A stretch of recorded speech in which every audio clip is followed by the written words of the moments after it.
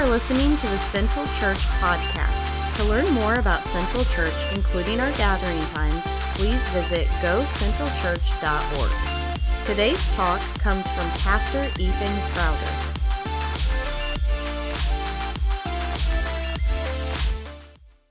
Well, good morning. It is good to be with you today.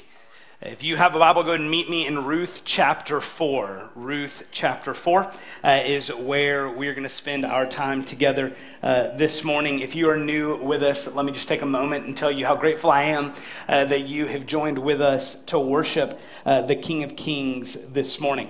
We are going to be in Ruth chapter 4, wrapping up a series on the book of Ruth, and this is Palm Sunday,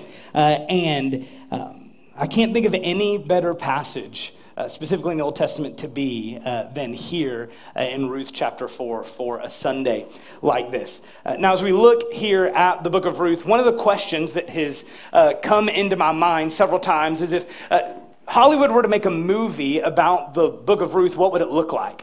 And then my mind goes to, well, if Hollywood were to make a movie about my life, what would it look like? And maybe more importantly, who would play me? So if you ask my wife, she says it's a mix between a young John Wayne and a Brad Pitt. Some of you are saying, you're more of a Danny DeVito guy, right? But maybe you've thought that question yourself, right? If Hollywood were to make a movie about your life, who would play you? What would it be? All of those things. And what we know about Hollywood, right? They're not always great at getting the Bible right. But this story here in the book of Ruth, it is full of everything that makes a great story. Right? It's full of everything that would seemingly make a great movie. And then we get to chapter 4, and this love story that has been a little different, this love story that has read a little strangely almost for love stories, it has potentially maybe the most anticlimactic ending in any love story that maybe you have ever read. So as we look here at Ruth chapter 4, what we see and what we've seen in the entire book of Ruth is that this story is really about so much more than just Naomi and Ruth and Boaz. This story is really about Jesus, and Jesus who has come to redeem his people. And so it's fitting that we would end Ruth chapter 4 by seeing this truth that nothing can stop God's plan to redeem. Nothing can stop God's plan to redeem. So look with me here at Ruth chapter 4. Let me invite you to stand as we honor the reading of God's perfect and precious word. Here in Ruth chapter 4, starting in verse 1, we read this. Now Boaz had gone up to the gate and sat down there, and behold, the Redeemer of whom Boaz had spoken came by. So Boaz said, "Turn aside, friend, sit down here." And he turned aside and sat down, and he took 10 men of the elders of the city and said, "Sit down here." So they sat down. Then he said to the Redeemer, "Naomi, who has come back from the country of Moab, is selling the parcel of land that belonged to our relative Elimelech. So I thought I would tell you of it and say, buy it in the presence of those sitting here and in the presence of the elders of my people. If you will redeem it, redeem it. But if you will not, tell me that I may know, for there is no one besides you to redeem it, and I come after you." And he said, "I will redeem it." Then Boaz said, "The day you buy the field from the hand of Naomi, you also acquire Ruth, the Moabite, the widow of the dead, in order to perpetuate the name of the dead in his inheritance." Then the Redeemer said, "I cannot redeem it for myself, lest I impair my own inheritance. Take my right of redemption yourself, for I cannot redeem it." This is God's word. You can be seated. Would you pray with me?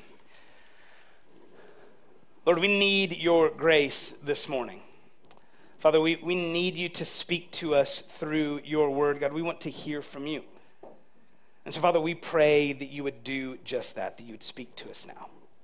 And Father, this morning as we gather here to worship together, Lord, we pray for our brothers and sisters as well gathering there at Covenant Presbyterian Church in Nashville for the first time since tragedy has struck their church and their community.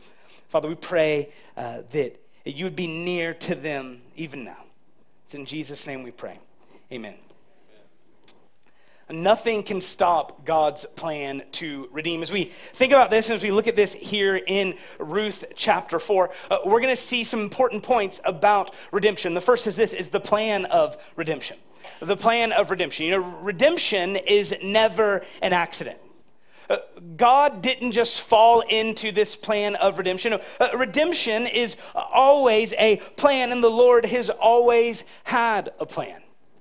It's true here for Ruth and Naomi, and it's true for you and I as well, that God has a plan and nothing can stop that plan to redeem.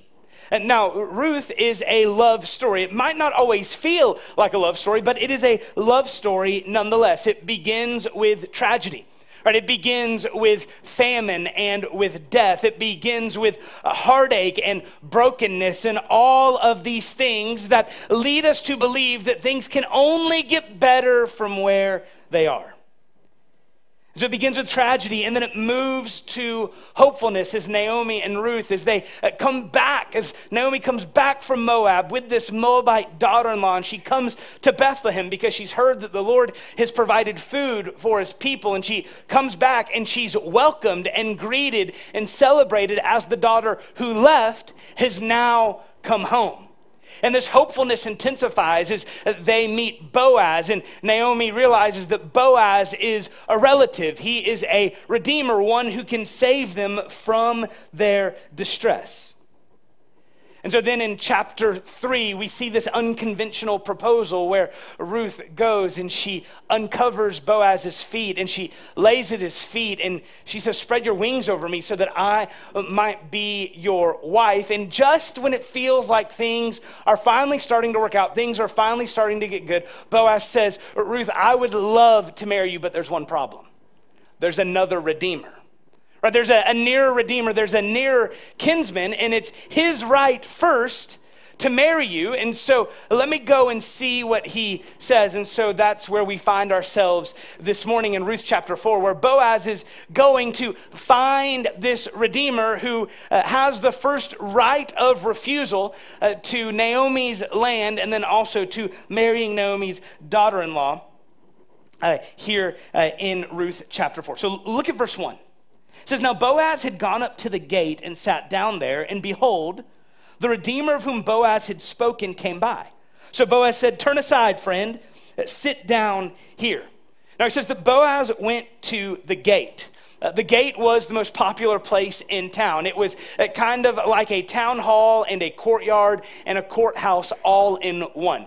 People were constantly going in and out of the gate. So if you wanted to find someone, if you were looking for someone, you would go to the gate and you would wait. And now we see a hint of sarcasm here. In verse 1, he says, "Now Boaz had gone up to the gate and sat down there, and behold, the Redeemer has showed up." Right? Over and over again through the book of Ruth, what do we see? We see it's almost as if happenstance that things work out for Naomi and Ruth and Boaz. And here it's like the author is telling us, hey, the Lord has done it again, right? That Boaz has gone to the gate, and what do you know? Right? He happens to find the Redeemer. He happens to find this kinsman that he had been looking for, that he had been waiting for. See, Boaz knew what he was doing, but the Lord was working it out.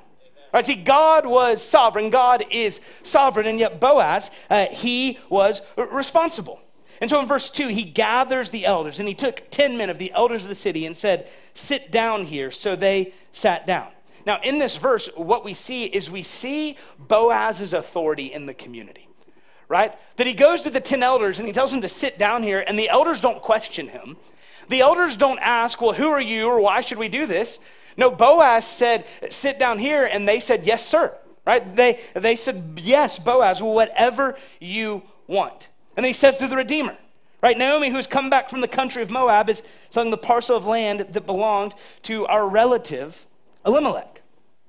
Now he brings this potential Redeemer up to speed. And I want you to think back, if you've been with us over the last few weeks, I want you to think about the names that we have encountered, right? Every name has some kind of significance. Elimelech means my God is king. The two sons that died, their names were sick and weak. Naomi, her name means pleasant and lovely. And she says, don't call me Naomi, call me Mara, because the Lord has dealt bitterly with me. And so it's significant here that this potential redeemer, that he's never named. Right? We don't have a name for who this man is. Now, it could be that the author's trying to protect his reputation. It could be that because he failed to be the redeemer that he was supposed to be, that he's not worth remembering in history. But it's significant that he's never named.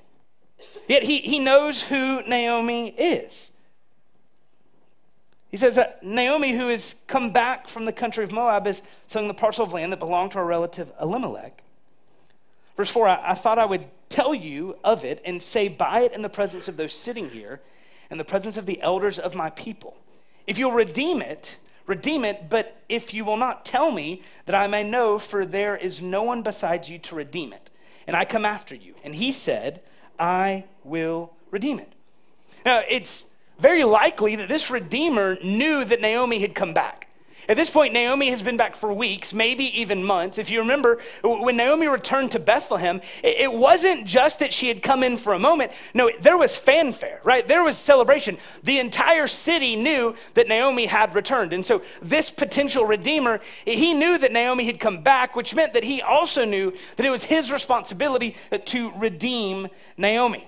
Now, this is an easy decision for him.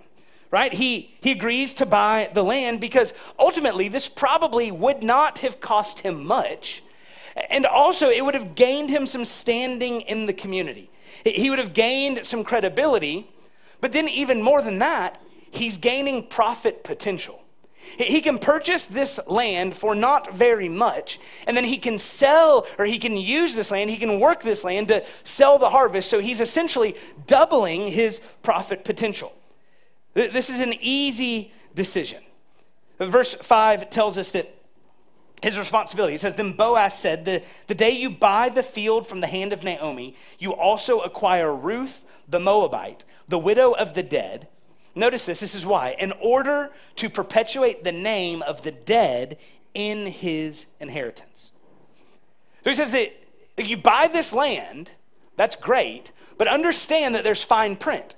If you buy the land, you don't just get the land, but you also get Ruth. In other words, you don't just get the land, but you also get another wife.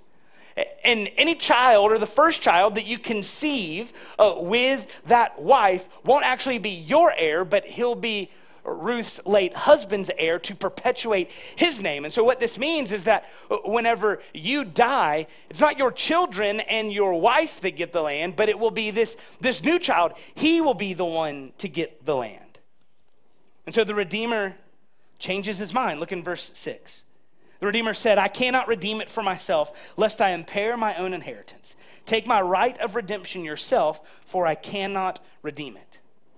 So he says no, because it's going to affect his family's inheritance, and ultimately it's going to cost him more than he's willing to pay. See, get this Redeemer, he's only willing to care for the poor, he's only willing to care for the needy, he's only willing to care for the distressed if there's something in it for him, if the payoff is worth it. In other words, he wants the benefits of being a redeemer without the cost of being a redeemer. Right? He wants the benefit of being a redeemer without actually being a redeemer. Well, that's no redeemer at all. See, a true redeemer is willing to pay a price to save. A true redeemer, we might think of it like this, is willing to empty himself for those in need of redemption. In other words, a picture of a true redeemer is Jesus.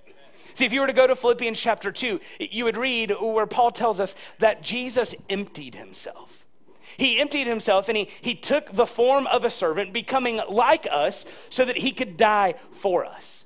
That he humbled himself to the point of death, even death on a cross. Right? A criminal's beam, a criminal's execution and torture device.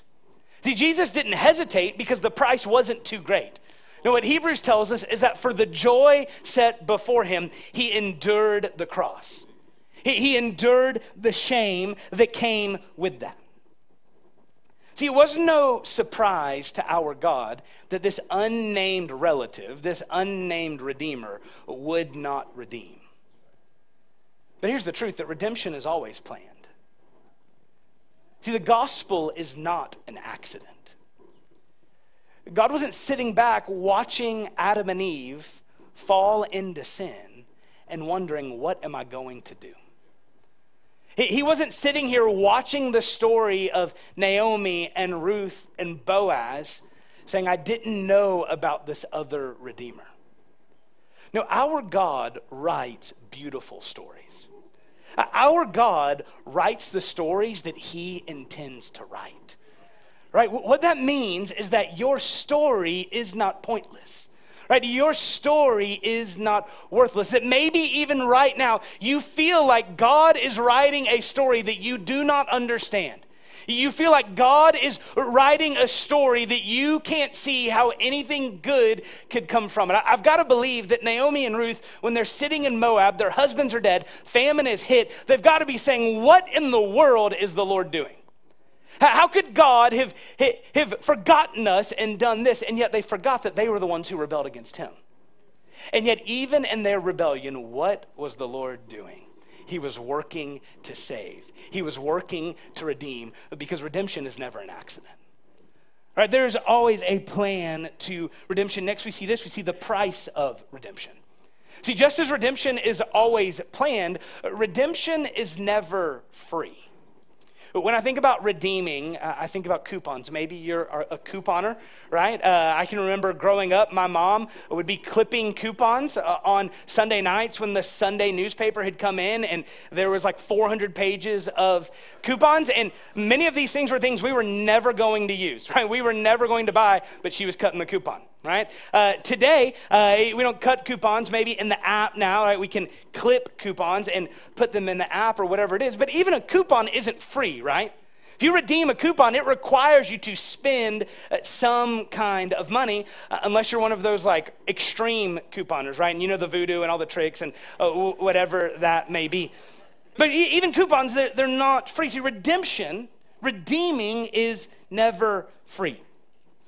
Now, several times throughout the book of Ruth, the narrator, the author, inserts themselves into the story to kind of prep us for what we are about to see, to prep us for what is about to happen. This happens in verse 7. Now, this was the custom in former times in Israel concerning redeeming and exchanging. To confirm a transaction, the one drew off his sandal and gave it to the other, and this was the manner of attesting in Israel. So ultimately, if you made a deal with someone, the receipt was a sandal, right? You would take your sandal off, you would give it to that person that you were making the deal with, and that was their proof, right? That I have made a deal with this person. I have made a deal with that guy. And so we see this in verse 8. So when the Redeemer said to Boaz, buy it for yourself, he drew off his sandal. This unnamed man, he doesn't hesitate to make a deal with Boaz. See, the price for him to redeem Naomi and Ruth was far too steep, but it was just right for Boaz. We get the idea that there's no price that Boaz isn't willing to pay for his bride. Does that sound like anyone else? Does that sound like another redeemer? Look at verses 9 and 10. Then Boaz said to the elders and all the people, you're witnesses this day that I have bought from the hand of Naomi all that belonged to Elimelech and all that belonged to Chilion and Mahlon. Also Ruth, the Moabite, the widow of Mahlon, I have bought to be my wife, to perpetuate the name of the dead in his inheritance, that the name of the dead may not be cut off from among his brothers and from the gate of his native place. You are witnesses this day. So in these verses, what Boaz is do is he has the 10 elders sitting around him. He's now taken this man's sandal because he's made a deal, and he wants to make this deal explicit. He wants to make this deal loud so that everyone can hear. So that there's no ambiguity, there's no question about what has happened. Boaz, he alerts everyone around him. And he highlights, this is important, he highlights that this deal has been made this day. You see in verse 13 of chapter 3, he tells Ruth, I will figure out this problem. I'll bring this to resolution tomorrow. In verse 18, Naomi, she tells Ruth not to worry because Boaz is a good man and he will take care of it tomorrow. And so here Boaz is saying, look, I have kept my end of the deal. See, in verse 10, Boaz, he's okay with all that the near Redeemer wasn't. See, Mahlon's name is going to carry on. Ruth's late husband, his name is going to carry on. His inheritance is going to keep going, not because he was good, but because Boaz was righteous. Right? We know that Mahlon, that there was nothing righteous about him. That he left Bethlehem to go to Moab because he didn't trust that Yahweh could provide. And yet notice this, that even in his sin and even in his death, Yahweh has provided for him. Right? Yahweh has been good for him. And it's not because he earned it, but it's because Yahweh is good and because Boaz is righteous. Or because Boaz knew what Yahweh required of him. And so, in a very real way, Boaz has been faithful where Mahlon wasn't. In the same way, Jesus has been faithful where we have not. Right? See, Boaz is a picture of Jesus. We've said this over and over and over again, that Boaz is a picture of the real Redeemer, the true Redeemer. Look at verse 11 with me. Then all the people who were at the gate and the elders said, "We are witnesses. May the Lord make the woman who is coming into your house like Rachel and Leah, who together built up the house of Israel. May you act worthily in Ephrath and be renowned in Bethlehem. May your house be like the house of Perez, whom Tamar bore to Judah, because of the offspring that the Lord will give you by this young woman." Here in verses 11 and 12, the people of the community, they're beginning to realize what Boaz has done. That he has been good to Ruth and Naomi, even when they didn't deserve it, and so they offer a blessing. They pray that the Lord would use him the way, and would use Ruth in a key way like Rachel and Leah. Now, Rachel and Leah, in the most real sense possible, are the mothers of Israel. Right? They birthed the 12 tribes. And so the prayer here is that the Lord would use Ruth to establish Israel in a way that he used the very women who did establish Israel. They pray that Boaz would continue to live righteously. They pray that the Lord would use whoever this offspring is, to do something great. Now, understand, this is a weighty ask. It's a weighty ask because they're asking that the Lord would use a Gentile woman to do something great in the history of Israel. Right? They're asking that the Lord would use a woman who does not belong in Israel to play a key role in Israel's history, and that's exactly what he does. See, this prayer is a real-time picture of God's grace. It's a real-time picture of, God, even though Ruth doesn't deserve it, Lord, we pray that you would bless her and use her. And what we see is that he does. See, it would be wrong to move on from this point and not at least realize and take note that this is a picture of the Lord's heart for the nations. Including the Gentiles has always been a part of the plan. You know, sometimes I think we read the Old Testament and then we read the New Testament, and maybe we think, maybe kind of implicitly more than explicitly, that, well, the Lord couldn't get the Jews, he couldn't get Israel to do what he wanted to do, so he's going to use the Gentiles. But what we see here is that it was always God's plan to bring in the Gentiles, right? It was always God's plan to save the nation. See, our God is a missionary God. He's always been committed to redeeming a people from every language and every tribe and every tongue and every nation. See, this story is as much about the missionary heart of God as it is about Boaz as a picture of Jesus. And here, these two themes meet. Boaz, the Redeemer, redeems Ruth, who doesn't belong, changes her status, and makes her one of his people. And that's exactly what Jesus has done for us. Right? He has come to us. He has grabbed us who do not belong. He has changed our status, and he has made us one of his own. See, there's a plan for redemption, and there's a price for redemption. And then finally, we see the point of redemption. See, every good story has a point. Every good story has a thesis. It has something it's moving towards. See, the point of Ruth, the story of Ruth, is not about a Moabite woman who finds love. The point of Ruth is not even about a mother-in-law and a daughter-in-law who find joy. The point of Ruth's redemption is Jesus. Look at verse 13. We've got the climax of Boaz's and Ruth's relationship. So Boaz took Ruth, and she became his wife, and he went into her, and the Lord gave her conception, and she bore a son. Ruth gets a new status. Notice that. She gets a new status as Boaz's wife, and then the Lord provides her with a son. It's the Lord who gives her a son, and everyone recognizes this significance. Look at verses 14 and 15. Then the women said to Naomi, "Blessed be the Lord who has not left you this day without a redeemer, and may his name be renowned in Israel. He shall be to you a restorer of life and a nourisher of your old age. For your daughter-in-law who loves you, who is more to you than 7 sons, has given birth to him." Now the women of the community, they come and they give a blessing, which wasn't all that uncommon, but here's what's surprising about this blessing is Ruth has just given birth, and Naomi's the one who gets congratulated. Right? That Ruth has given birth, but it's the mother-in-law that gets the credit. I don't know about you, but I wouldn't do that, right? If you give birth, right, I'm going to say, hey, way to go, right? And mother-in-law, I'm glad that you now have a grandson or a granddaughter. Right? But these women here, they focus their attention not on Ruth, who has just given birth, but on Naomi, the grandmother. In verse 14, they identify the child as a redeemer. That this child is going to save the day. They say that Yahweh has not left Naomi without a redeemer, and this redeemer will be great, not only for her, but notice what they say, for all of Israel. They say that Ruth has been better for you than 7 sons could ever be. And this is a surprising statement because in this day, you wanted sons. Right? 1 son was great, but 7 sons was better. And these women, they're saying, look, Ruth has been better to you than 7 sons could ever be. What we have here is we have Naomi's journey from famine to fullness coming to completion.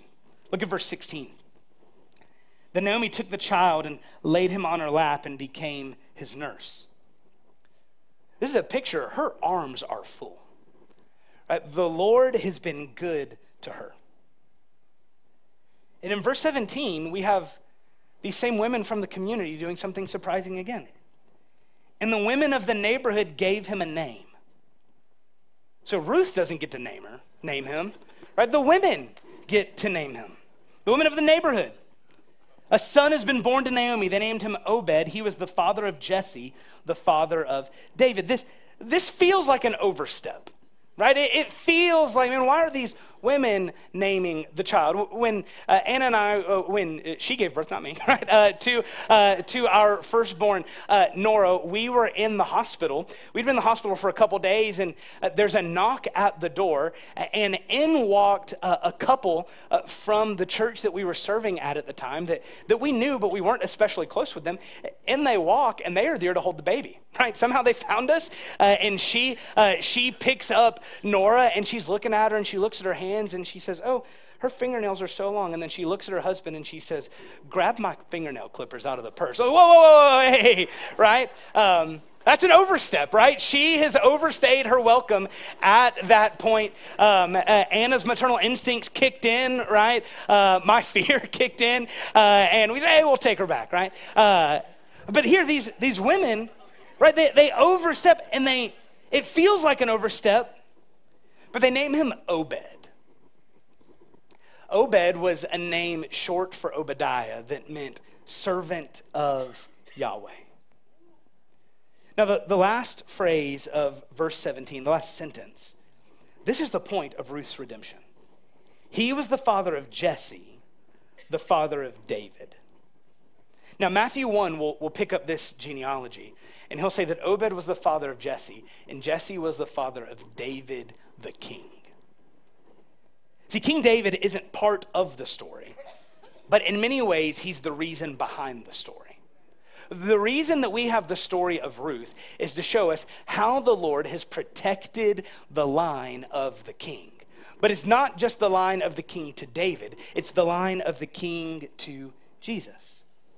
Now, verses 18 to 22, this is a customary royal genealogy. It was customary of the day that they would list out the genealogy of the kings, and there would only be 10 names included. So we know that there are others that should be included in this list, but there's only 10 names included because they would only include the high tops, right? They would only include the mountaintops. It would be similar if we were to go back and start naming presidents. We might not know every president, and we might not even name every president, but we would talk about certain presidents that have left a mark. It's similar here in this genealogy. See, the point of Ruth's redemption isn't just to preserve a line of King David, but it's to preserve the line of King Jesus. Hey, understand this, that Ruth begins with an unfaithful family fleeing from God, and Ruth ends with a faithful God pursuing that same family and using that family to accomplish his purpose. There's a theme that runs throughout the book of Ruth, and it's this theme of God's kindness, his loving kindness, his covenantal kindness is a way that we could think about it. And this kindness is seen most clearly, not in providing Ruth and Naomi food, not in providing Ruth and Naomi a redeemer, not even in providing Ruth and Naomi a child. God's loving kindness is seen most clearly in using Ruth and Naomi to provide them and to provide us Jesus. See, Matthew 1 uses this genealogy to show that Naomi and Ruth, they could never see all that God was doing in their story. In the same way, you and I can never see all that God is doing. See, in Ruth and Naomi's story, God wasn't just working to provide a redeemer for them, he was working to provide a redeemer for us. He was working in ways that they could never see, that they could never understand. See, nothing can stop God's plan to redeem. And what that means, if nothing can stop God's plan to redeem, then your story isn't over. Right? Your story isn't done.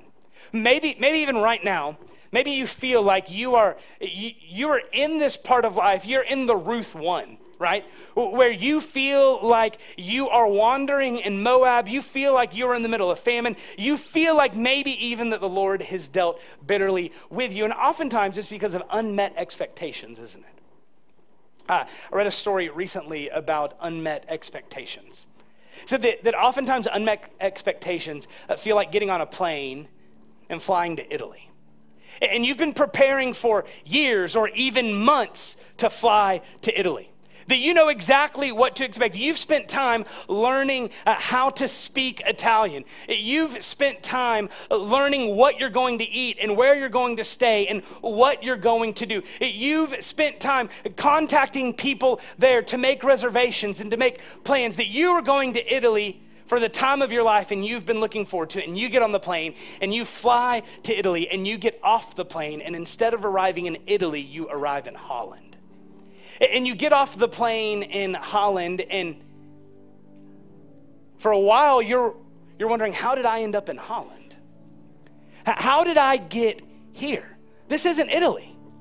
This isn't what I was prepared for. This isn't what I had planned for. And then after a little while, you begin to look around and you realize Holland is beautiful. You begin to see the windmills and the homes and the countryside and the food, and you realize, man, this place is beautiful. See, oftentimes, you and I, we prepare to go to Italy, and then we get frustrated when the Lord sends us to Holland. And yet, if we were to stop and to look and to see, man, Holland is beautiful. Right? Where the Lord has you, where the Lord has us, that is exactly where we need to be. And that while we are there, what we have to remember is that the Lord is not done writing a beautiful story. And so maybe you're wondering right now, well, how can the Lord make beauty out of this? I don't know. But what I do know is that the Lord can. Right, that he makes beauty from ashes, right? That he makes broken things beautiful. That if he can raise the dead to life, then he can keep writing your story in a way that one day, maybe it's once you've left Holland, you will look back and say, Holland was beautiful. See, the Lord is never done. You can't stop his plan to redeem. And so what that means is that he's never done with you. He's never done with your story. He's never done working in you and on you and through you. And so maybe you feel like, and the Lord has abandoned me. Or maybe you feel like I have abandoned the Lord. Maybe you can identify with Naomi and with Ruth, that you've gone to that far country. You've gone to that place that you know you shouldn't have been, and you feel the results, right? You feel that weight that you shouldn't have been there, and maybe even you're here today, and maybe you've been in that rebellion, that sin, whatever it is, and you think, man, there's nothing the Lord could do with me. And I'm here not because I'm expecting the Lord to work or act or move. I'm here because it's what I'm supposed to do. Or I'm here because it feels like where I need to be. What you need to know is that the Lord isn't done with you. Right? That if the Lord can provide a redeemer for Naomi and Ruth, he can provide a redeemer for you.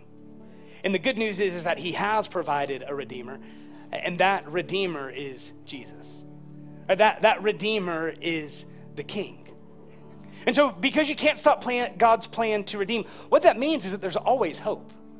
Right? There's always hope. So no matter what your story is, no matter where your story is right now, if you cannot stop, if nothing can stop God's plan to redeem, then what that means is that even though you might feel like you don't have any hope right now, what you need to know is that place is often where God does his best work. God often does his best work in the grave, not on the mountaintop. Right? And we know that God has done his greatest work in the grave, because next week we are going to celebrate not that the tomb is full and that the stone is there, but that the stone is gone and the tomb is empty, that Jesus is alive. And if Jesus is alive, then understand this, there's hope for you, right? There's hope for me. There's hope for us. That even as Naomi and her family fled from Yahweh was faithful and pursued them, that even as you have fled from the Father, even as you have fled from the Father, he has come after you. And because of that, there's hope. Because of that, there is grace and there's mercy. And so perhaps this morning, what you need to do is you need to bow your life to God for the first time. You need to say, God, I'm tired of running, and I just need Jesus. I just want Jesus. I just need this Redeemer that makes messy things beautiful. I just want this Redeemer that makes the unlovely lovable. I just need this Redeemer who can give me forgiveness so that I can have peace and joy and satisfaction. Thank you again for listening to the Central Church podcast. For more information on how to take your next step, visit us online at gocentralchurch.org.